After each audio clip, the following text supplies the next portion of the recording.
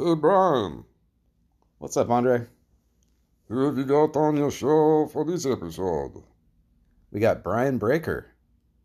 What is Brian Breaker going to talk about this time? I got more questions to ask him, and we're going to find out what his reviews of the final three figures from the 1984 LJN line are. So he's going to review and rate the Iron Sheik, Hulk Hogan, and Roddy Piper. I'm looking forward to it. You know what else it is?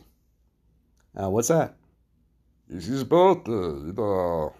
One of these days, maybe today, as this is coming out, people hear it for the first time, but happy 38th birthday, Brian Breaker. Yes, happy birthday, Brian. Thanks for being a part of this show. Let me get you on here, and we'll talk to you in person. I'm looking forward to hearing what he has to say. So am I. Hey everyone, this is 80s wrestling fan Brian, and I'm excited to have Brian Breaker back on the show. This is episode 54 of Legendary Wrestling Figures. Um, Brian's got a birthday coming up, so happy 38th birthday. How are you doing, my friend? I am doing well, Brian. Thanks for having me back on the show, man. Yeah, you bet. We've got three more figures in this first run of 1984 LJN figures to go over. It'll be Iron Sheik, Hulk Hogan, and Roddy Piper. Before we do that, I got to ask you some more questions about Harley Race Academy and also your wrestling career, if that's cool with you. Definitely, man, for sure. Awesome. Yeah, I was wondering. I know that you said that Harley would lock up with you on, outside of the ring and kind of and give you advice and everything. I was wondering, did he have any etiquette training, like how to go around the locker room and shake hands with everybody when you got there, or if you guys were taught to have a strong grip on the handshake, or if they were still doing the old kind of like dead fish handshake, or any other memories about wrestling etiquette that Harley might have tried to instill in all of you. It's interesting that you bring up the dead fish handshake because I know a lot of people are not familiar with that. So, to give everyone kind of a rundown, if people don't know, that was kind of, I guess, almost a signal. Hey, I'm in the business back in the day, right? So, most people give a strong, firm grip on a handshake. Most of us are taught that. Hey, if you shake a man's hand, look him in the eye, strong, firm grip, all that stuff.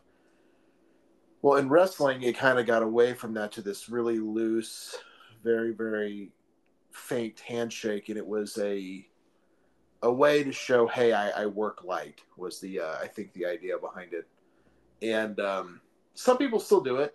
I've never been a fan, and Harley absolutely hated it. If anyone was curious, the one thing That's too, what that's what I wanted to know. That's awesome.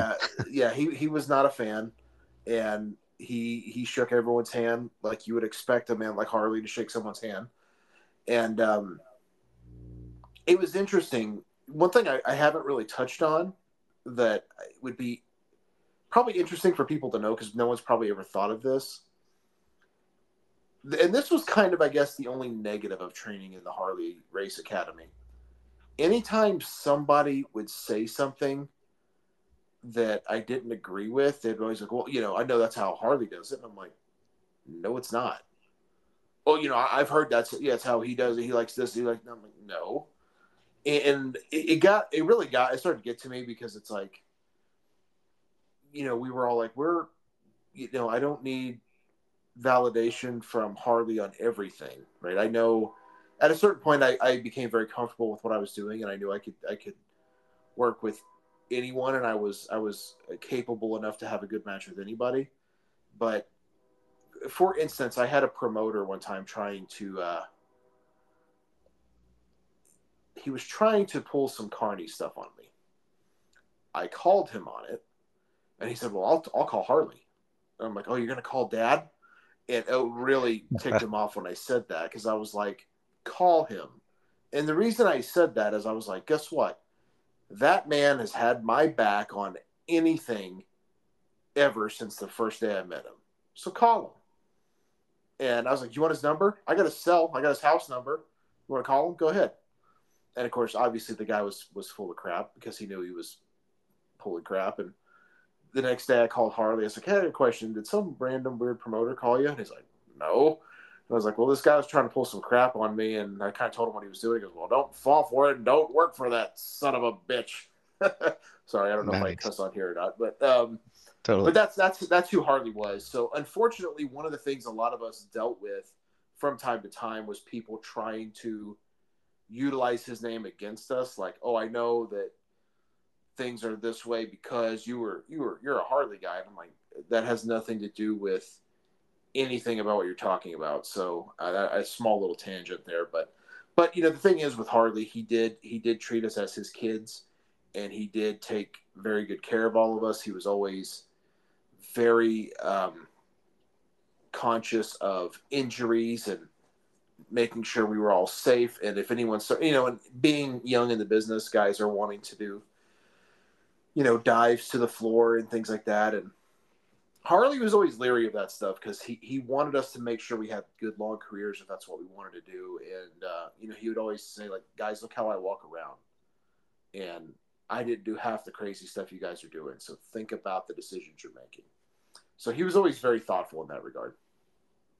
That's great to hear. Yeah, I love that. And last time we were talking, I talked a little bit about your match with Marshall Von Erich from 2011. I think it was one of, if not his first matches. And I was mentioning how you had a lot of your move set reminded me of guys. I forgot to mention that your elbow drop was very reminiscent of Road Warrior Hawk. So I don't know if that's what you were going for, but you got great height on it. It was impressive. So just wanted to throw that out there since I forgot to last time. But appreciate that. Well, it's just one of those things. If you can jump a little bit, you try to throw that in there when you can, Totally. And then before talking to you right now, I watched a match from 2015. It was almost 8 years ago. So it was October 31st, so Halloween 2015, and you were up against Tim Storm, and you had a definite heel role in the match. One of the things I saw you do is he was struggling to get it was probably his finisher, the Iron Claw. He was struggling to get that onto you for much of the match. And when he finally did, you were able to break out of it with there was like a 3-move combo you did that I thought was really nice, because so often you'll see guys do clothesline after clothesline. They'll do 3 or 4 clotheslines in a row, but you hit him with an open-handed uppercut to the throat. You hit him with a clothesline, and then you did a back elbow smash to him. And it was just a real nice combo. And I was like, okay, that's some good, it was just a good way to put the move set together. And I was also watching you before that. You'd gotten hit and you were bent over, and he went off the ropes. I'm like, okay, this is kind of a lot of time here where he's still bent over. And as he went to go for a knee lift or hit you, you raised up out of that and hit him. So I mean, it was just something where your match was really making sense story wise to me, and I just wanted to commend you on that and say, the way that you were able to go from different moves that were unexpected. It was just it was nice watching your work. And then the knee drop off the second rope, I wanted to ask you how painful those knee drops could be, because it looks like it maybe just turning 30 years old, maybe here 8 years later, it wouldn't be something you'd be as excited about, doing a knee drop off the second rope. I don't remember doing a knee drop off the second rope, but I can guarantee you I probably did regret that sometime after. No, I do remember the match though. Tim Storm was he obviously he's a former NWA champion now, as most people know. Probably have seen him on NWA Power and such. Great dude. I had a lot of fun with that match, and that was one where I was having like some car trouble before the show. I had no one to ride with, which is kind of a common thing in wrestling, but it's also kind of like, oh god, I have nobody I'm going with. So I was able to make the show, which I really wanted to. Obviously, to work with Tim was a real joy, and he was just super giving as an opponent and willing to do anything that I wanted to do. He said, any bumps you want to give me? He said, just give it to me. Like, and he was beat up too before the match. So, as we often are, but he was a very giving opponent. And, that's another thing too with wrestling. Cause that reminds me of a whole other story. I wrestled a guy one time and I wanted to do something, and he was all like, how about we do this? I think that'll look so much better. And all it was, he just didn't want to take the bump I was going to do. Which, to me, just have that respect. Like, hey, man, I'm hurting. I really don't. I don't really want to do that. I will if you want to, but I'm just hurting tonight. Because I'd have been like, oh yeah, that's no problem. But at the same time, he wants to give me bumps, and that's okay. So it's a little bit of a hypocritical, I guess. But Tim was not that way at all. Tim was an absolute pleasure to be in the ring with. I was. One regret I do have is I always wanted to have a rematch with him for the NWA title, just because I always thought that'd have been cool to at least challenge for that one time with Harley's lineage in that same title. Of course, that never happened, but I was always hopeful. But no, like I said, it was a great match. I appreciate the compliments. The throat chop that you're talking about was actually given to me by Vader, or I won't say given to me, but he showed us that one time, and I was like, oh, that's a really cool thing, right? Because you can kind of hit the guy more in the chest, but they can kind of sell the throat, right? The illusion of you got him in the throat. And I think most of us understand like how delicate a shot to the throat would be. So I always thought that something like that was a cool move, and it adds a slightly different dynamic. Because you mentioned, clothesline, which is common. And, and if anyone watches wrestling today, you see a lot of super kicks, a lot of the same stuff. And I feel like when you see a lot of the same stuff over and over again, it becomes a little monotonous and forgettable. And then it just becomes, oh, that's just their thing, that they just have to do their moves, or those are the moves they have to do. And so often I think we see guys doing stuff just for the sake of doing stuff.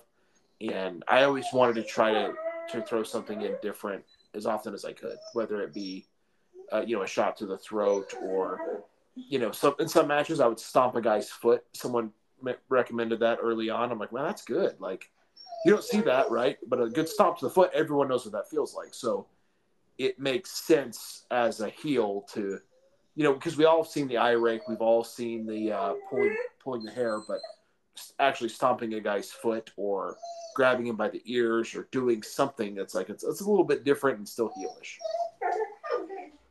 Definitely. Does your pup need to take a break? No, she's okay. She's just whining. Get up here. Come here. Quit whining. I forget. She's the pit, isn't she? Yeah, her name's Cookie. She's the sweetest dog in the world, but she loves attention. And if I'm over here talking, she's just like, "Why aren't you looking at me right now?" So the second I started talking to her, she completely stopped. Oh, of course. Yep. How nice. Yep. Well, yeah, that chop to the throat is definitely Vader-esque, and so I totally see that. And then you also hit him with a boot to the face. I was like, damn, Brian was limber. And, and along with that, you took a Harley bump where you went backwards over the ropes, and the camera guy didn't get you hitting the floor.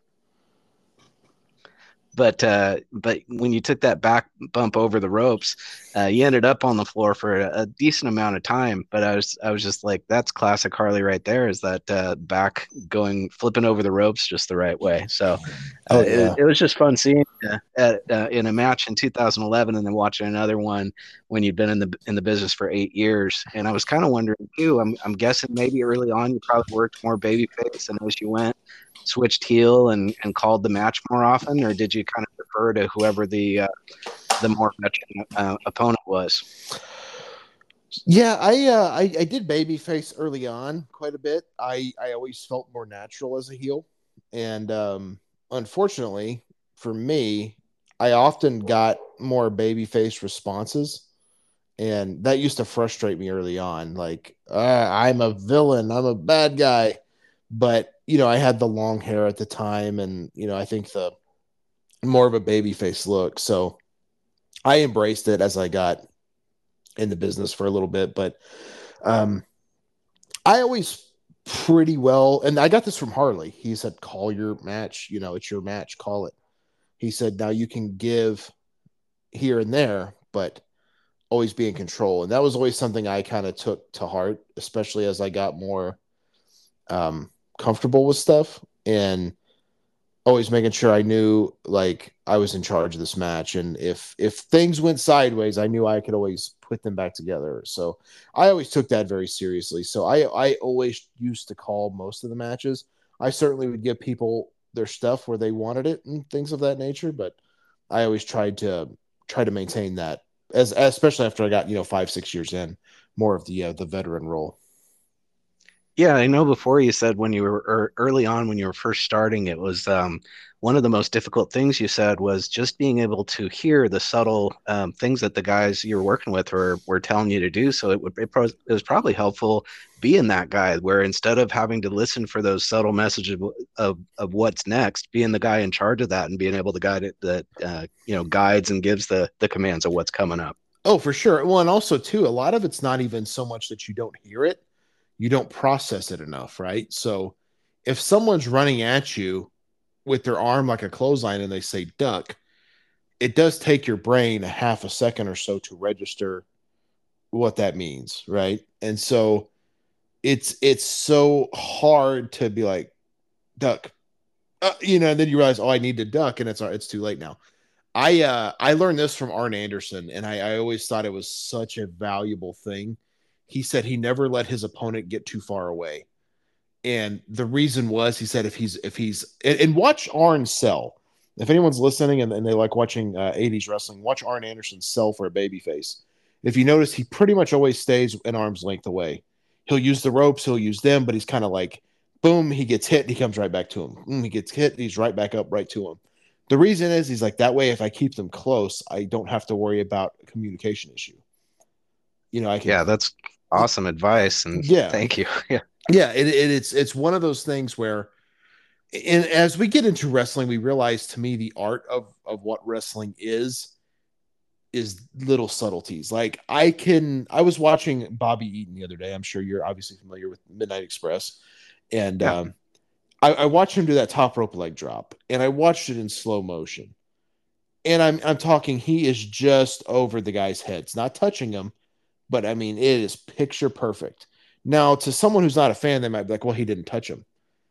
To me, I'm like, that's amazing that he didn't touch him. Like, that's how many people can say they could take a guy like Bobby Eaton, who's 6'2, probably 230, 240, jump full body off the top rope and land on a guy's head and not even touch them. But it's so Yeah, close that it looks like he does. Like, that's art.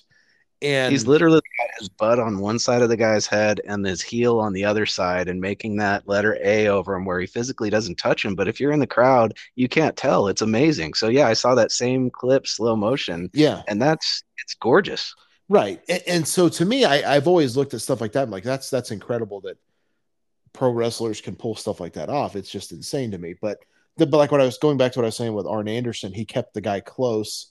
He said that way there's no room for error, because and we've all been in that situation as a wrestler where you get thrown into the corner and you have no idea what's coming, right? So you have to kind of watch the guy and think, okay, do I take this? Do I give him a boot? Do I give him an elbow? Like, what's he expecting?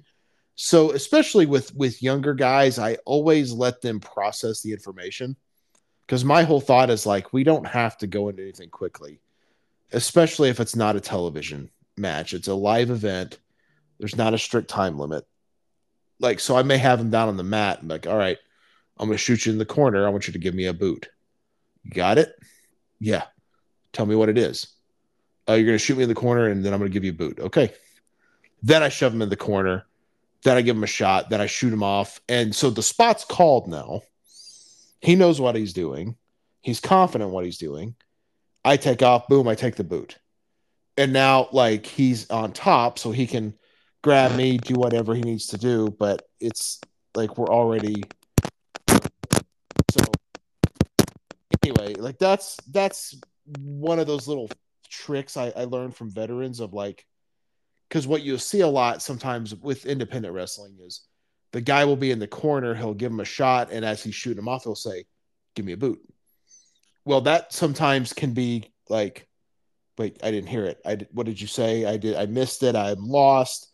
Did you say, give me a boot? Did you say, watch the boot? Like, what, and so now you end up with the guy running at him and you see that awkward exchange sometimes. So that's to me like where I learned a lot was from veterans. Slow down, speak eloquently if you can. Sometimes you have to talk like a caveman with fewer words, but speak clearly so they understand, but do it in a period where you're taking your time, because smooth looks fast in pro wrestling. When you're trying to rush things, people can usually notice that. Yeah, and the art of selling it so many times, even on WWE, you'll be watching and it's like they sell hard and then immediately it looks like, okay, now I'm ready for this spot, and they just quit selling immediately and jump into the next spot. And it's like, well, there's something to be said for the old guys and that slow down advice Mm-hmm. and the anticipation of the audience, and just taking a little time to tell the story instead of rushing it. So Yes. I definitely appreciate what you're saying. Well, there was a match early on, and in one of the Summer Slams, and I think it was Jake Roberts and Hercules, but I don't quote me on that. I know it was Yeah. Jake. I know it was Jake, but I can't. I think it was Hercules he was working. But First one it was, yeah, 1988. right, okay, so yeah, you know the match, and there's a spot in there where Hercules is on top. He's giving some heat to Jake. Jake, out of desperation, simply grabs a hammerlock, and right as he goes to cinch it up, Hercules gives him a back elbow. And Jake goes right back into the cell. And I'm like, man, that's good stuff. Like he's hurting. He's trying to get something from this muscle bound strong man like Hercules. And just as quick as he gets the hold, bam, he takes an elbow. He's right back down. But that's throwaway today, right? Like we throw that stuff away where guys will take an elbow and they won't, like you were saying, they register it, they sell it. Oh, but then the next thing you know, they're doing a drop kick or something.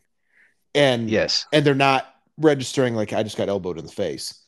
Sometimes I think that's where the disconnect with pro wrestling lies. And I've often equated that's why maybe more people believed it in the 80s, because you didn't throw things away like that, right? Like, I mean, and I've seen it too where a guy's taking a low blow and 2 seconds later he's hitting a small package. Then he comes up and he's running a comeback. And I'm like, didn't you just get hit in the nuts? Like, I think most of us know you're down for a minute. Like this is going to be a process of you being in a lot of pain. So, or a poke to the eyes, right? I'm sure we've all seen the good old, Three Stooges poke to the eyes. It's a classic, especially in old school wrestling. But imagine poking a guy in the eyes and then shoot him into the ropes. Like that doesn't work. Like if you get poked in the eyes, you're not going to be able to see clearly for several minutes. Totally. You know what I mean? I think sometimes it's easy to dissect it too much in this industry, but that's just some stuff that's always kind of been bothersome to me, I guess, as it were. Yeah, no, I totally agree. And that's, I know that, everybody knows what's going on more now than they did back then, though we had an idea about it. Yeah. But it's still, I don't know, it almost makes it an excuse to not sell as much as like, well, everybody knows anyway, but it's like, well, but still, if you could, keep that illusion going, to me, it just works better. So, yeah. And it sounds like to you as well. So. No, I agree. And I think that to me is one of the weirdest excuses to say like, oh, well, everybody knows, so we don't have to quote unquote protect the business. I've never liked that. Like to me, that should be more of a reason to keep it as tight as possible.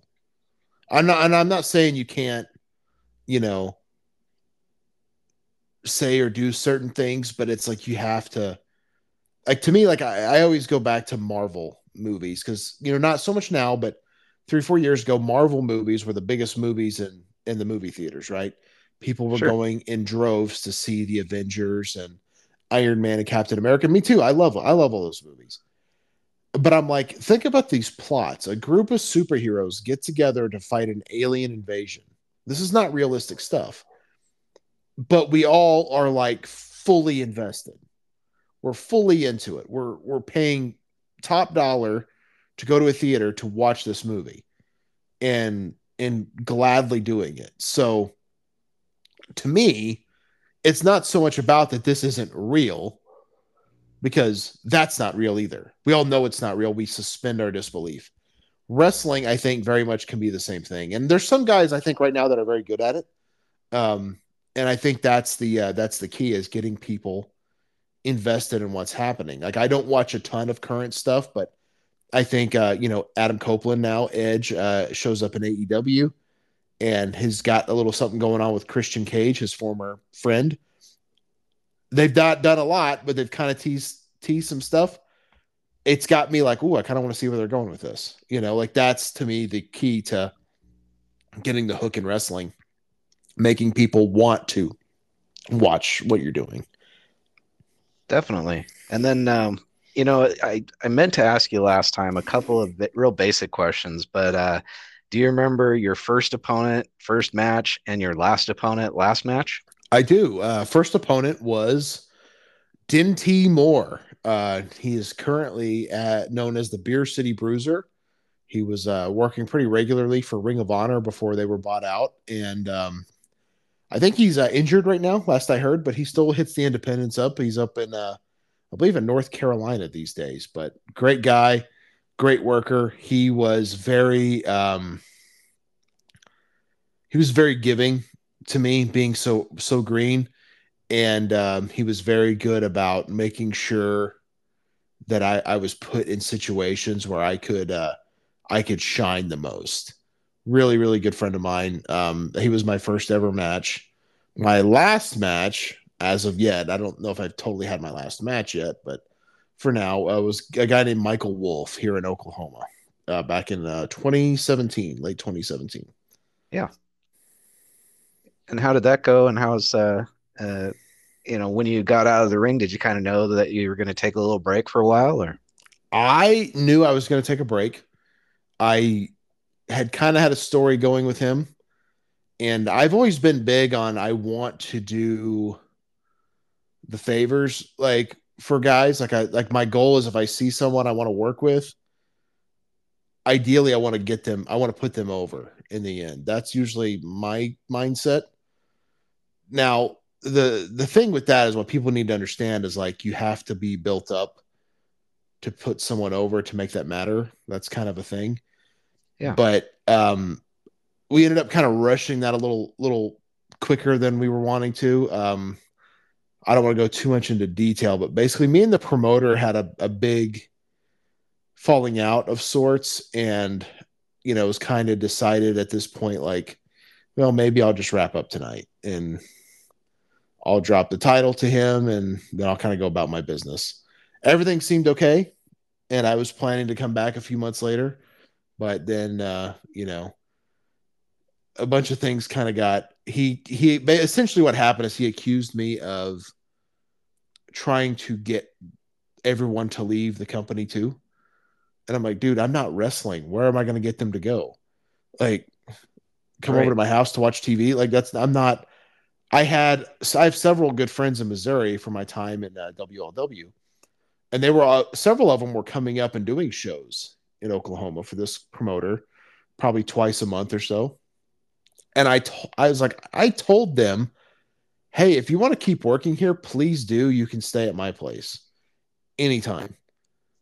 So like, why would I anyway? So long story long, we kind of just went our separate ways, and that was the last match I had as of yet. So I would like to get another match in. My truth be told, my nephew cannot see straight because he wants me to wrestle so bad. So never say never. I will admit here I've been getting itchy to do it again. Full time, definitely not, but here or there I think would be kind of fun. So we'll see. Well, that and as your nephew watched all the internet matches that you've got out there, like on YouTube and everything, do you guys has he sat there with you and watched any of them? He has watched absolutely everything. That kid lives on YouTube, as most 9-year-olds do, and he'll randomly come up to me and ask me about a match that I had in 2008, and I'm like, I don't even know what you're talking about, So, but yeah, he's definitely seen them all for sure. Very nice. And I was wondering if you ever got to, or if it happened often, if you got to wrestle in front of your folks or your dad or anybody. Yeah, I did. My parents actually. It was very ironic because my dad was a bit of a wrestling fan, not a huge fan, but he did enjoy it. My mom, not so much. And my very first match was in a town called El Dorado Springs, Missouri. And Harley's wife at the time, BJ, was like, hey, where do your parents live? And I was like, they live in, around Tulsa, Oklahoma. Well, they looked it up. El Dorado Springs is only like 2 hours away. And they were like, well, if they're going to come to an event, this would be the one to come to. And I'm like, oh, okay. So I let my parents know, hey, I'm going to have my first match like on this day in March, whatever it was. And they're like, oh, really? And I'm like, yeah. And so they ended up having like 30 people make the drive up to that, uh, to that town to watch me debut. How And special. yeah, so it was definitely a cool thing. And, ended up having like, what's funny is that we had a really good crowd that night. And I was like, wow, this is awesome. We had probably 250, 300 people, which for independent wrestling in the Midwest was very good. And Yeah. we went to that town a few other times after that and drew like crickets. It was like 60 people. So it was that first one was like, oh, this town's awesome. And after that, I was like, yeah, not so much. But no, that was always cool. But what was funny is my mom was coming to me and telling me, it's like, you know what is so cool about wrestling is like, you can yell at the bad guys and like call them stupid and yell at them. And I'm like, yeah, I know, Mom. Like I've watched this my whole life. How have you never picked up anything about wrestling? But again, and as you know, with live wrestling, it's definitely a different experience than when you're watching on television, right? It's more interactive.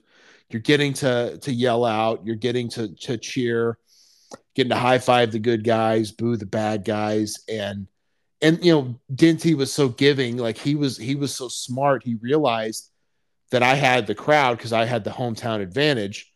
So he knew to put himself in situations to make himself look dumb so he could, things like, hey, and Dinty kind of worked in a way where it's a little AWA style because that's kind of where he came from, was Milwaukee. So he did a lot of the AWA spots, but they worked a lot in the Midwest. And that was always something that I found interesting. Like where he'd look at the crowd and be like, now he's going to get it. And he run and I drop toe hold him. Right. So then now he looks dumb and he comes up holding his face. And it's goofy and it's silly, but a live crowd loves that, right? They love the interaction. They love like, oh no, you got it, you're stupid, and the kids can have fun with it.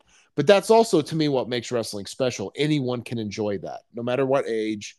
If you just sit back and watch it for what it is, it's fun.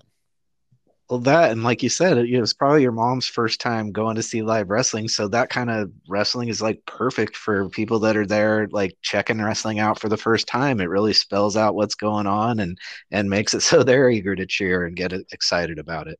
Well, for sure, and that's what I always tried to tell guys on live events is like, hey guys, let's try to make people fans tonight, like because inevitably, if you're a wrestling fan, you know someone who is not. So most people are bringing someone with them. So if you're a guy and you're dating a girl and you're like, hey, let's go to wrestling, she's probably thinking like, oh God. But try to make her a fan. Like focus on that. Like try to make the show as entertaining as possible. And to me, like that's always been my goal with any time I was on a show is just try to make sure people had fun. Try to find someone and interact with them. Try to say something to them. Try to give them a look if they like. If I'll never forget this as long as I live. It was one of the funniest things. I was at a live event when I was at high school for WWE, and the opening match was Christian and Shelton Benjamin. And Christian's in the ring, and he still has the long hair at the time. I think he still had it then. But he's he may have had the short hair. I'm not sure, but regardless, he's in the ring and he's kind of doing. It's when he was doing the Christian part of his career, and the crowd kind of gets quiet, and I go, Christian, you suck, and his back's to me, and he just slightly turns his head and just looks in absolute disgust. But it was so hilarious the way he like acknowledged it just a little bit, but not enough to be like, where like he said anything, but it was just like, it was great. And it immediately made my night, right? Like Definitely. that's, you know what I mean? And everyone around me was laughing. And it's just like, how could you not be entertained by that? If you're sitting in the crowd, if you're not a wrestling fan, like that's fun stuff. Where else can you go and just yell, hey, you suck, you're a piece of crap, like to strangers. That's what makes wrestling fun. And I think sometimes people get caught up in what it is. Like, oh, wrestling's not real, so I can't get into it. And like, do you watch reality television? Like that stuff's not real. No television show's real. It's all work. But the difference with wrestling is it's own thing. So take a step back and enjoy it. Totally. And then I was also wondering, I know we talked first, last opponents, but did you have one opponent that stands out as like your favorite to work with? Was it a guy in Japan or was it somebody here in the States, or is it too hard to narrow them down? Well, that is hard to narrow down. I have a couple of people that I would throw out there. Hiroshi Tanahashi from New Japan, and Nomichi Marufuji from Pro Wrestling Noah are probably the two best guys I've ever been in the ring with, as far as just how flawless they were, like just insanely good. And it would be hard not to mention them there. But then I got to throw it to my buddy Jack Gamble, because he is a big reason I think I got on the radar with WWE when I did sign my deal. Yeah, I I had some distortion when you said his name. So could you say it one more time? Because I remember you had him on. So you know it's fake, right? If I don't remember, or if I'm remembering correctly. So Yeah, what was his name again before you keep going? yeah, his name's Jack Gamble, and this was in 2011. I was being looked at, and I knew I was being looked at, and it was kind of one of those things like, "Hey, we're excited to watch your match tomorrow." Like, okay, so I knew I had to bring it, and Harley asked who I wanted to work with, and me and him had worked around in the camp at Harley's camp that year a little bit, and had some really good stuff going, just really really clicking. And I was like, I want to work with him. He's like, you sure? I'm like, yeah, I think that's who I want to work with. And I was the champion at the time, and he was kind of a more underneath guy. But I thought, you know what, let's do it. And I kind of told him, I was like, hey man, this is what it is. Like I'm getting looked at, so I need to kind of showcase myself. I was like, but I want my goal for this match, my story I want to tell is I want you to have a ton of false finishes to where people legitimately think you have this one. And he was a little undersized for pro wrestling, especially at that time. And I was the leanest I'd ever been. I was in the best shape I'd ever been. And we just absolutely had this just perfect match in a lot of ways. There's some things about it I would love to change, but in general, like almost everything we did worked. And when we finally hit the finish, which I was doing this big power bomb at the time, and I kept hooking and he kept getting out. I kept, and I would catch him in another way. I'd spin him around. I had him up and he got out of it. And it was back and forth, and he was hitting moonsaults and 450s and all this stuff. And it was just all so close, so close. I felt the gasp of like, oh, when I would kick out. And I was like, man, I've never felt this before. Like, we've really got him. And I remember like the last thing was he was going to miss the 450, and then I was going to scoop him up for the power bomb from there. And he was like, he hit the ground so hard it just knocked the wind out of him. He was like, because he has to have so much momentum to turn, and Yeah. then he said the face plant. He's like, that hurts so bad. But he said, as soon as you picked me up, I was like, oh, thank God we're done. and like when I hit the move, it was just kind of like, oh, like they knew that was it. And to me, like it just felt like, okay, that's exactly the match I needed. Everyone was very happy with it. And then I talked to some guys in the locker room who I had a lot of respect for, and they were like, that was the best match you could have had. You showcased yourself, you told a good story, and you made people believe he was going to win. When on paper, if you look at you two, that's a hard story to tell, but you made it believable. So that match will always hold a special place in my heart, because it all came together well. And oddly enough, we've never been able to recapture that since. Any match we had after paled in comparison to that one. It just, for whatever reason, stars kind of aligned just right that night.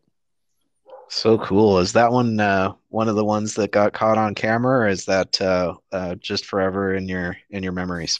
It was filmed, and that footage has been lost, unfortunately. So leave the memories alone on that one, I guess. Well, if somebody out there on a chance and a prayer has that match, contact Brian Breaker or legendary wrestling figures host, uh, 80s wrestling fan Brian, so we can get that back on YouTube somehow.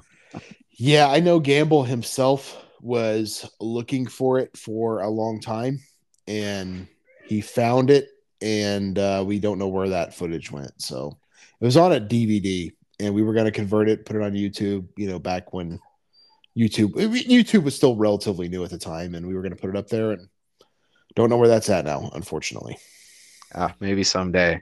Also wondered if you ever. I know that you got to train with Daniel Cross. He was the trainer that greeted you when you arrived at the Harley Race Academy. Did you wrestle Daniel Cross very often? Never did. He actually was wrapping up his time in Eldon, Missouri, right around the time I debuted. So he left in I want to say December of 2007, and I debuted in March of 08. So we never had a match. You guys could accidentally get into a worked shoot on the Rumble wheel and have a blow off match. It's definitely possible. Now we've rolled around in the ring and stuff, but never had an actual match. I do know he's had quite a few back problems, and at times he would literally drive up to the school and, hey, is anyone available to roll around? And he'd roll around for like 2 hours and be like, all right, I'm good. I'm hurt. And that was kind of it. And I think that's just just because this takes a toll on your body. And I think in his mind, certainly I'm the same way. Like, we want to still wrestle, but it just, you start to realize how hard it is to maintain that at a high level. Yeah, totally. Have you watched the Wrestlers series on Netflix yet? I have not, but I've heard good things. I do plan to watch it though. Cool. Yeah, I mean, I've seen it, and I enjoyed it. And I don't want to throw a spoiler out there, but yeah, it is cool to see um, guys that thought they might have been done in the business get into the business, and guys that are uh, getting up there closer to my age than your age that are still doing it. It's pretty impressive to see the toll that their bodies take, and the amount of I don't know, work and Yeah. struggle that goes into it. Well, and I know you're more of an 80s fan, but I mean, look at Sting. Sting finally shows up in the WWE. He's in his late 50s. He has a couple of matches, gets hurt, retires, goes in the Hall of Fame, and that's pretty much it. We think, well, that's it for Sting. Then he signs with AEW, and it's like, oh, okay, well, I guess he's going to be like a manager. Like, oh, well, maybe he'll do a couple of cinematic matches. You're like, oh, okay, that's fine. Basically, it's like a fight scene. You can keep him protected. And that's like 3 years ago. Now he's like diving off of balconies and stuff. It's like, that's crazy to me. But I feel like he's loving what he's doing. And I think that that's awesome. So yeah, I know Sting's like 63, 64, but it's freaking Sting. Like, I think that's awesome personally. It's I really dig it. Yeah, it's a throwback to like Terry Funk, just going your whole life. So Yeah, it really yeah, is. yeah, very cool. Would you have to put I don't know, Sting's probably in your very tippity top of all time favorites, I'm guessing. He's up there. I think Sting was my huge draw to WCW early on. Sting and the Steiners for sure. There's just something about Sting in those early days. I will always be a sucker for like Surfer Sting, the blonde flat top and stuff. Yeah, me too. Always been one of my favorites. So um, Sting's definitely up there. Yeah, because I think he was to me, he was just this really cool guy. Like, who didn't want to be like Sting when they were a kid? It was just super fun to watch him. Yeah, and I know you've gone back and seen a lot of the stuff that I grew up watching, so you're aware of pretty much all of it, but you would have been hitting prime fandom right around when Hulk was like NWA type of stuff. Did you like NWO Hulk Hogan? I know that you were more impressed by the wrestling that went on WCW before Hulk arrived and the way that they did their matches. you had talked about it on either TV Toycast or the Rumble Wheel. I think it was the Rumble Wheel just recently, how you'd been watching some early 90s WCW and how great the matches were. And then Hulk arrived and it kind of went more story than it was quality of matches in the ring. But did you prefer, I don't know, NWO Hulk and black boots, or when he started wearing white boots, or did you prefer red and yellow Hulk? What was when you were a kid, what was your favorite version of Hulk as you were watching live? I was definitely a Hulkamaniac as a kid. I think most of us were. And I liked when he went to WCW, but I'll admit during that time, I was playing a lot of sports, baseball, football, basketball, all that stuff. My parents kept me pretty active in a lot of sports. So I wasn't watching as often as I would have liked to have been. So I just remember seeing the clips of him going bad and, then coming out in the black gear and then eventually growing out the black beard and stuff. But no, I think the NWO was a pivotal time in wrestling, because that was like kind of like that turn where WCW started getting more attention. But then also, like, to me, like, they were so smart because that was such a massive story. But then he starts bringing in, the cruiserweights and Benoit, Guerrero, Jericho, Malenko, all those like really good workers. So WCW was kind of winning on both fronts, is like, wow, this is like really good wrestling. But then this is also like really exciting. Like it's like everything, where at the time the WWF was focusing on some goofy gimmicks. And I can appreciate that now more as a comedy thing. Like, oh, Duke the Dumpster Drosy or TL Hopper, that's funny, but it's not really like the greatest stuff, So um I think my favorite Hulk is always going to be red and yellow, but I always will appreciate Hollywood Hogan for sure, because I felt like Hulk really, he knew how to make himself a heel, like as good as he was as a baby face. And I think Hulk was one of those guys, because he was such a massive star, taking that bet and going bad is a gamble, but it really gave him a whole lot of like rejuvenation for the fan base, I think, because now it's like we got to appreciate him on a whole nother level for those years while he was a villain. Definitely. Yeah, that was right. I stopped watching in 94, so I basically missed all that, but I totally appreciate all the guys I talked to, because almost everybody pretty much everybody I've had on the show, they were still watching wrestling and got to experience that, whereas I didn't. But yeah, do you see I don't know, do you prefer when he was Hollywood Hogan white boots or black boots on him? Which way do you see him as? I always like the black boots with like the lightning on them. Yeah, totally.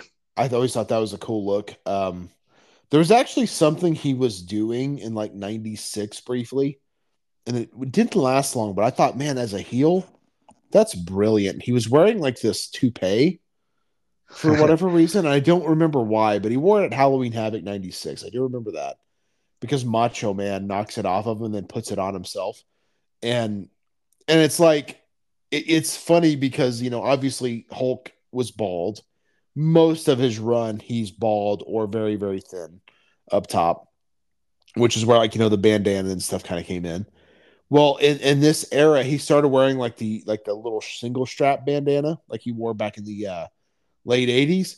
They just said Yeah. Hollywood on it, but he had this like blonde like flat top, and so it's kind of like, did he get hair plugs? Like, what's going on here? Like, but it was such a heel thing to do, because it's like, dude, we know you're bald. Like, you're not fooling anybody. But it was kind of like when Kurt Angle did something similar, where in 2002 he got his head shaved, and then he shows up later with this terrible wig and an amateur wrestling headgear to hold it in place, and that was just so funny to me, because it's like, clearly that's not your hair. But it's such a heel thing, because I think a heel can do outlandish stuff with a straight face, and like, no, this is my hair. Like, no, it's not. Come on. But that's what makes it. That's why, again, it's good. It's good heat. It's a good heat getter for someone like Hogan, who people are probably still not sure how to take him yet. Like, is he a bad guy? We're not sure. But it was like, you can't not react to something like that. Totally. Yeah, I'll have to check that out. I don't think I've ever seen that, so shame on me for not. But yeah, it's like I also just found out Bruno Sammartino was had it like a weaved in hairpiece for many years when he had this kind of big old afro, tall, curlyish hair going on. It was Mhm. a weaved in hairpiece, so that's pretty funny. I Um, think it's probably like a self conscious thing. Like, oh my gosh, if people think I'm bald, I'm never going to be a star. And so that's probably a big reason why Hulk wore the bandana. The way he did. yeah, and then luckily now we can just shave our heads if it gets to that point and we're worried about it. Exactly. Yep. Hey, if we look at our last three 1984 LJNs and have you kind of review them, let me read off your ratings for the other six real quick, and then we'll start on Iron Sheik. For Big John Studd, he got a 3.8 from you. Hillbilly Jim got a 4.6. Nikolai Volkov got a 2.5. Andre the Giant with the long hair got a 2.0. Jimmy Snuka got a 3.5. JYD, I think he's your favorite LJN. He got a 4.5. And then what do you think about Iron Sheik? So this was an interesting figure. I love this figure. I love the pose. To me, the one arm up, one arm down was always kind of the best LJN because you could kind of hook for a suplex, kind of hook for a DDT. You could kind of do an elbow drop. You could kind of do a few different things. And um but I will say I feel like Sheik was wearing the trunks more in this era. And I've noticed with some of your customs that you do, you actually repaint this with the trunks on. But Yeah, here he's got yeah, he only wore the longer ones. It seemed like for the bigger, more special events. So at okay. WrestleMania 2, he had trunks like he wore at most of the house shows.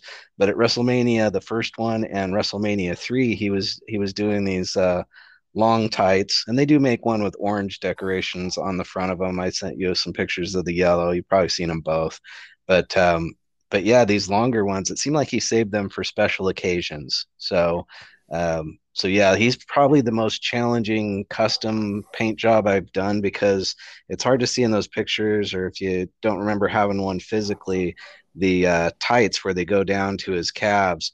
There's actually they're actually physically extended out, so you have to either cut those out or Mm-hmm. try and hide them in some way. And another guy, Mark Halverson, told me how he did it with just using an X-Acto knife and carving it out. So he's one of the tougher ones to do. The belt isn't as tough to carve out as those tights down by his calves. But yeah, I love the figure as well.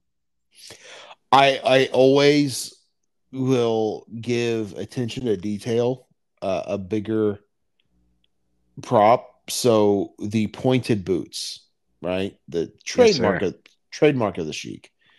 A big fan of that. I love that the boots are two different colors. Um, didn't I don't believe Iron Sheik had any accessories, but He did not. a lot of them didn't. So I don't. Although the headpiece would have been fun, I think here. Mm. Um, but still, great figure. And honestly, I think as far as his face, they really nailed Sheik pretty well. They kind of gave him like the muscular, slightly pudgy body, that's who the Sheik was. So, no, I love this figure. So we're going out of the score of 5, right? Yes. I'm gonna say I'm gonna give Iron Sheik a 4.1. Very nice.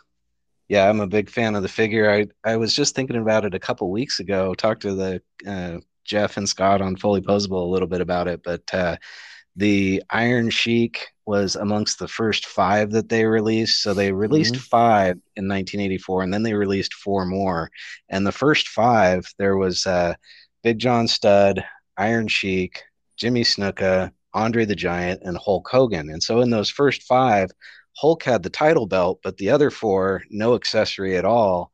the next four that they released in the line were all the ones that had a more elaborate accessory. So you had Nikolai with a hat, Hillbilly Jim with a hat, Roddy Piper with the kilt, and Junkyard Dog with the dog collar and chain. So I was kind of wondering if maybe they had kind of it had taken a little bit longer to get all the accessories lined up on that second four, and maybe that's why they were delayed a bit from the other five in the 1984 series. But I just thought it was kind of an interesting side note to the 1984 line in general.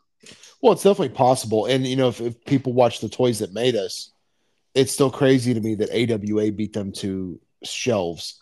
So it might have been a thing of like, get these out as soon as possible. Well, these four aren't ready. We don't care. Get out what you have, because we need to compete with AWA. Yeah, good thought. Definitely. And I know you guys just went over the AWA Rencos. You had your grandma got you that big garbage bag, or got you and your cousins that big garbage bag full of LJNs, if I remember correctly. When did you guys start getting the Remcos? Was it around that same time? So Remcos, oddly enough, my grandpa on the other side of my dad's dad, he would babysit me. Him and my grandma on that side of the family would babysit me during the week while my mom was at work, and he would take me to this toy store we had out here called Woolworth, which I have. Are you familiar with that? Oh yeah, Woolworths. That was a big one out here too. Yeah, so we don't have any out here anymore, but they were pretty big at the time. Like they had a lot of toys, and I remember getting LJNs there, but I remember getting a lot of Remcos there, and I remember seeing like LJN Series 1 on the pegs, which I would have been 4. So this was like 1989. So Yeah. looking back, I kind of wonder maybe if they were getting like dollar store treatment and getting like older stuff. You know what I mean? Because there would have been really no other way I would have seen this on the pegs other than it was secondhand because it had been around and maybe it didn't sell at Toys R Us. So they sold it for cheap or whatever it might have been. They were a major one in our small town, and they had all the new stuff. They were a great go-to place to get Nintendo games, Oh GI wow, yeah. Joes. They had a Frosty machine and like a deli inside the store, which I remember an icy. I can't remember if it was Frosty or icy. I think it was an icy machine. But yeah, Woolworths was huge for toys out here, and they had new stuff too. So I wonder if they just got too many of that the older figures in your town's Woolworths, and they sat on the shelves for years, or how that worked. It's very possible. And then I'm like the only one buying them. I don't know, but I remember like distinctly getting the Fabulous Freebirds 3-pack there. I definitely remember buying the fabulous ones because they had the suspenders and the bow ties. Like I remember that very distinctly. This will kind of lead in probably to another guy you're going to ask me about, Roddy Piper. I remember having his LJN, a used one, buying a new one from Woolworth. Now, if anyone's wondering, why did I buy a brand new figure of someone I already had? Well, he had an accessory, and that was why. Nice. Yeah, you had to get that kilt. Absolutely. Yeah, so I remember even my grandma was like, "You already have that one." I'm like, "Yeah, but I don't have the kilt." And it was soft goods, man. You didn't see that a lot, especially during the LJN era. So that was a must buy. Definitely. Yeah, if we look at we can go to let's do Hulk Hogan next. What are your thoughts on the iconic 1984 LJN Hulk Hogan figure? So I have a lot of thoughts here. The first thing I will say that I don't like about this one, I feel Hulk is a little lanky. And I felt personally like Hulk was a little bit thicker. And that's always kind of been a thing for me where it's like I don't feel like they, and also too, being that he's the guy, you think that would have taken extra care and been like, make sure the Hulk figure is perfect, right? If you have to skimp on Volkov or Sheik, okay, that's fine, but make sure Hulk looks absolutely perfect. So that was a little bothersome to me. Also, this is a little thing, but he had the like skimpiest trunks on that figure. That always bothered me too, because Hulk was definitely a cover up the muffin top with his trunks. You know, he always kind of pulled them up a little high. Yeah, like the mom jeans that are back in style. Yeah. So Hulk knew to abs weren't his money, so he wasn't gonna try to show them off, obviously. So that always was kind of weird to me. The face I thought was pretty good. They captured the stash, you know, and the headband was fun. I always kind of wanted the tearaway shirt, obviously, which we never really got that until probably like Jax or maybe even Mattel, where they do the Velcro shirt now where you can tear it off. But that was always kind of a weird one to me because that was such an iconic part of Hogan's presentation, you know, the ripping the shirt off. Sure. And you know, I didn't know how they would do it, but I actually remember getting like trash bags and stuff, or like Walmart bags, and tried to cut them to make a shirt for Hogan so he could rip it off. Very cool. Just because I always thought that aspect of it was super fun. Nice. I hadn't thought about doing that, but good idea. But let's get a score for Hogan. Yeah. I'm gonna say, like I said, it's okay, but it certainly could be better. I'm gonna say 3.3. All right, 3.3 for Hulkster. Yeah, I almost feel like the Big John Studd, how they made him almost superhero-esque. It's like with Hogan, they gave him like this muscles on top of muscles, just small waist, big thighs. He could slam everybody, but yeah, he was nowhere near as thick as the actual Hulk Hogan was, and more muscular in the ribs and in the abs for sure. Yeah, and like his stance, it always looked like he was taking a dump to me. And that the bent knees, yep. Yeah, it's like he's like, if you put him on a toilet, you could even put the newspaper in his hand, you know, like the way his hands were. I don't know, like that was always bothersome. The one they did later with I think with like the white shirt, that one was like, that was so much more Hulk to me. I'm like, yeah, they did a red version and a red shirt and a white shirt with the trunks and the red trunks. So yeah, that one is, you know, that one was definitely a whole different level as far as matching physically to what the actual Hulk Hogan looked like. Yeah, that one I always thought was a much better representation. Sweet. And then our last one out of the 9, Roddy Piper and his LJN. What do you think about that one? So again, I think this one's great. I love the soft goods kilt. I think that's perfect. I really feel like his face is, I mean, granted, these are toys, they're not identical, but it really kind of captures that Piper smirk, right? Like that iconic just Piper kind of like mischievous smile, which I love. I love the hot rod shirt. On the downside, the belt buckle was always kind of weird to me, considering that his kilt wasn't molded, so the belt buckle always seemed a little odd. Like, okay, yeah, they probably should have left that on the kilt or put that as part of the.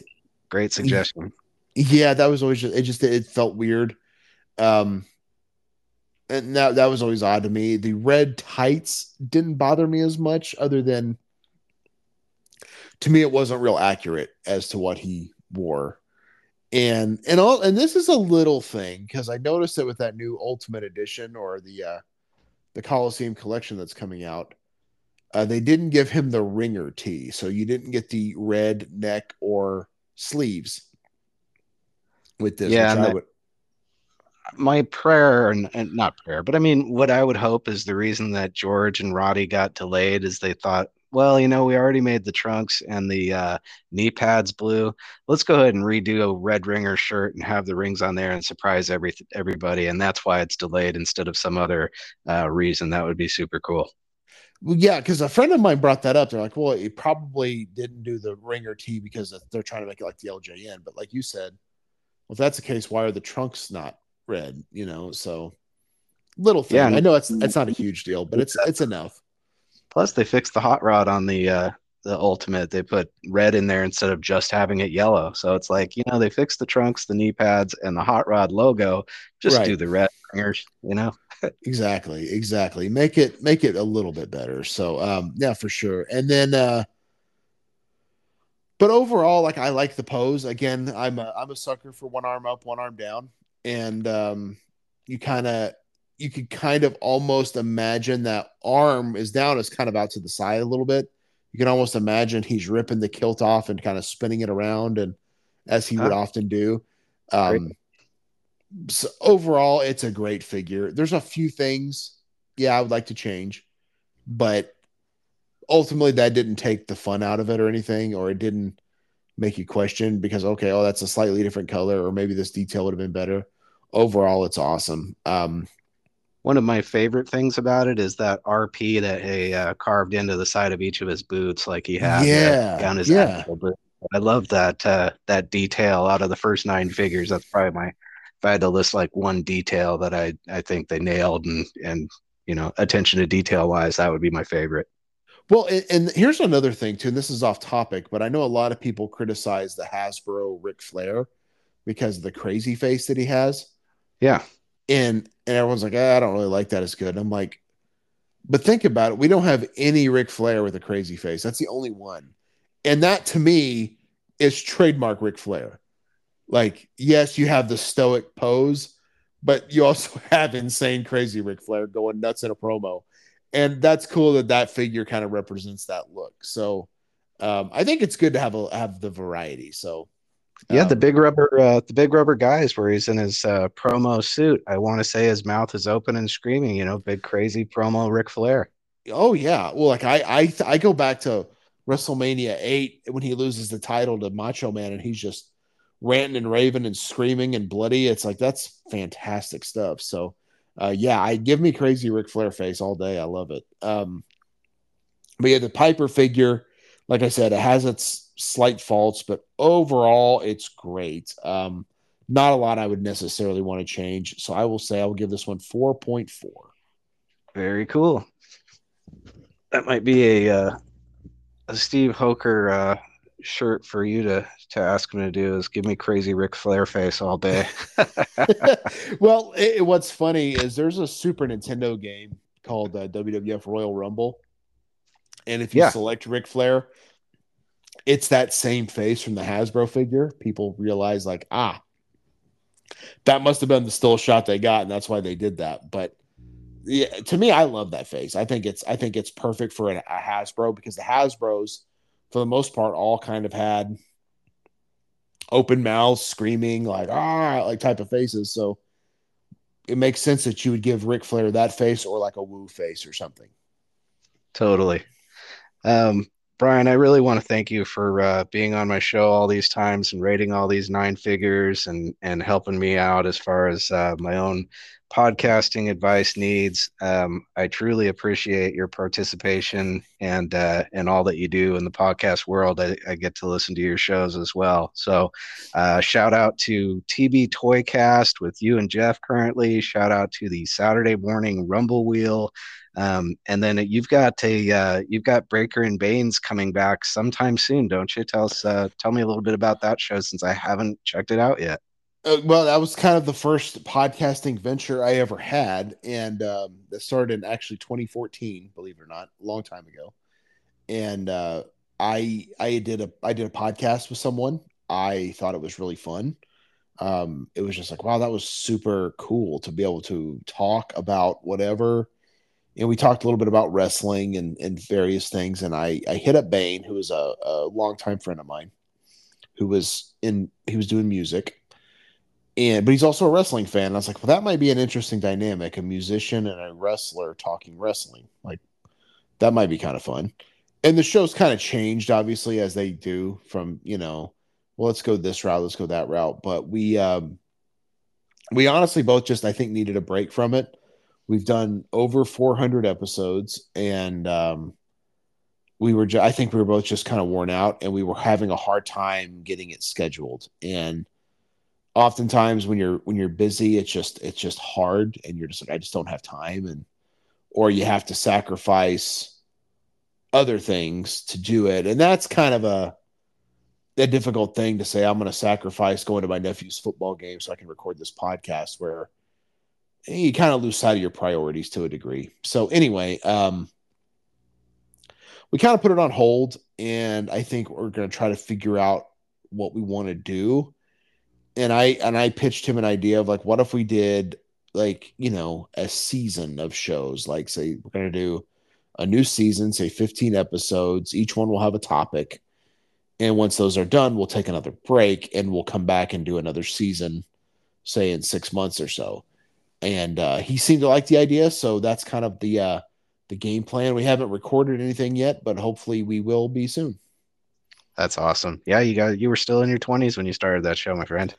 Yep. Yeah, I know. That was wild. Well, to put in perspective, the first like 3 episodes were all about what the WWE network was going to be like, because they just announced that it was going to debut in like 2014. And so it had all this hype, but we didn't know if it was going to be any good. And it was awesome, as most people realize. And of course, now that it's went away and it's on Peacock, everyone's like, oh man, the network was pretty cool. Yeah. Yeah. And like you say, with music and wrestling, I mean, you were born at the height of the rock and wrestling era, and you Yeah. had a podcast that started based with some rock and wrestling. So very cool. Oh, for sure. Hey, again, thanks so much for being on the show, and I hope you have a really great birthday. We'll probably drop this on your actual birthday. So thanks so much for all the entertainment you provide and all that you do for the community, my friend. Hey, Brian, I appreciate it a lot, man. I'll definitely have you on TB Toycast again soon. I still need to drop that episode, actually. And like I said, I love your show. I love the positive presence you have on the X now, or what used to be Twitter. I personally feel this way. I know it's easy for people to get down on social media and talk about how negative it is. It's a cesspool, it's this and that. And it can be for sure. But at the same time, like, it brightens my day to see you paint up a junkyard dog that you showed today, which was incredible, by the way. And that's what it's about, right? Like, you're just out there sharing your content, having fun, meeting friends. And to me, it's a cool thing. And so, yeah, I know social media can be negative. It certainly can, but me and you are a prime example. Wouldn't be talking to each other without something like Twitter, So to me, it's still a cool thing. I totally agree. Thanks again so much, Brian, and have a great rest of your week. I look forward to listening to the next TB Toycast and the next Saturday Morning Rumble Wheel. Awesome. Thanks, Brian. I appreciate it, man. Thank you. And everyone out there, thanks for listening, and take care. Well, Brian, that was one great episode with Brian Breaker. Yeah, I thought that was a lot of cool stories. It definitely was. I know you got things to say, so I will just say, happy birthday to you. Happy birthday to you. Happy birthday, dear Brian Baker. Happy birthday to you. You get 5 stars for all your appearances on legendary wrestling figures. Thank you so much for being on the show, Brian. Well done, Andre. Everybody should listen to Brian Breaker's podcast. He's on TB Toycast with Jeff Toon. He is also on the Saturday Morning Rumble Wheel with Daniel Cross. Thanks so much for being on my show, Brian. Really appreciate you. I believe I'll be on an episode of TB Toycast with Brian soon as well. One we recorded a little while back. And yeah, by all means, happy birthday, Brian. Thanks for all that you do for the community. Along with Brian, I want to thank a few other friends of the show and the guests. So I just want to say big thanks to Tommy Fierro from ISPW, the Wrestling Collector, and 80s Wrestling, the podcast. Also thanks to Steve Hoker, guy who has Starman NJ, the shirt store on TeePublic, where you can get shirts and stickers and magnets and all kinds of cool stuff from a lot of our favorite podcasts out there. Diego in Florida, thanks for all your support, Diego. Diego is a big part of the CHC community, which is Collectors Helping Collectors. So guys that might not see something they're trying to get a hold of in their town, this group of guys will go out and shop for it, buy it at cost, ship it out for cost plus shipping, and really cool thing that you can find on X or on Twitter. It's Diego is, like I say, a big part of CHC. Magnificent Matt out in Massachusetts, thanks for your support. Dylan at the Wrestling Figure Database, thanks for all that you do, Dylan. Love that site, and thanks for helping me out in the past. Richard Land of the History of WWE.com. I use the History of WWE.com all the time to look up old match results, and a lot of times I'll post LJNs pretty much every morning with something that I researched from Richard Land. Along with that, Rob out in New Jersey. Thanks for the support, Rob. Jason Wolf, thanks for some LJNs that you gifted to me, which I have been able to use a couple now to repaint and gift to other people. Very kind of you, Jason. Love all that you do with your custom figures. The Art of Jason Wolf is what you want to check out on Twitter to see all the awesome stuff that Jason does. Eric Elliman, another friend out there on Twitter. Thanks very much. The rest of my guests that have been on the show, Jumping Jay from 80s Wrestling, the podcast.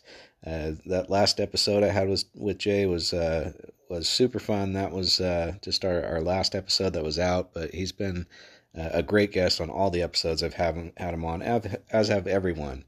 Drew Venzel from Tales from the Estate. So listen to 80s Wrestling, 80s Wrestling, the podcast with Jumping Jay and Tommy Fierro, and listen to Drew Venzel from Tales from the Estate with Caitlin. Thanks so much for being on the show so many times and all the support you give me, Drew. Really appreciate you. My best friend Eric, hope that you're still having a great vacation, and look forward to talking to you again soon. Tim from Pulling Up a Chair, thanks for all the support that you give me, Tim. I really appreciate you. If anybody wants to check out Pulling Up a Chair, Tim's got a great podcast with a lot of older episodes with guests, very similar, talking fandom with them and wrestling figures, so very similar to what I do. I'm on that most recent one, I believe, and then he's got many before that. The Halloween episode in particular was a fun one that I checked out. And Drew Venzel is also on there, so check that out as well. Toto Atom. Now, Toto Atom in New Jersey, I look forward to having him back on. We'll talk about ISPW. Toto Atom even has a segment on a YouTube channel, I think it's called Wrestling with Savage, so you can see Toto Atom in action if you search for that on YouTube and you want to see Tom having a short segment. Mark Halverson up in Canada. Mark doesn't have a podcast, but he's been on a few of my episodes.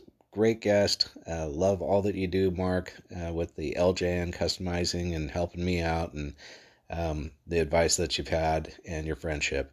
And you can listen to Mark's wife's podcast. So they have she and her friend have a podcast called Buried Motives, and it's a true crime podcast. They try to keep the language clean, and they get pretty deep and do their homework and research on Buried Motives. So if you know anybody that likes to listen to true crime podcasts, check out Mark Halverson's wife's podcast, Buried Motives. Evan Ginsberg, thanks so much for being a guest, Evan. Evan has some fascinating stories to tell on the 3 episodes I've had him on, and he's the senior editor of Pro Wrestling Stories. He's also the associate producer of The Wrestler in 350 Days, so great stories from Evan. Nate from Ring Skirts. I'm looking forward to talking to Nate again soon on the show. If you ever need a ring skirt for your wrestling ring, for your action figures, you can find Nate at Ring Skirts on Twitter. Jeff and Scott, the Fully Posable podcast. Thanks so much. I was just on an episode of their show. That was super fun. It's like I grew up with those guys. We got so much in common. Jeff also hosts TB Toycast with Brian Breaker. But Jeff and Scott is the longest running episodic wrestling figure podcast. And if you don't listen to it, you really should. Thanks to all you guys so much for all the support and participation. I really appreciate everyone out there. Hope everybody has a great week. Take care.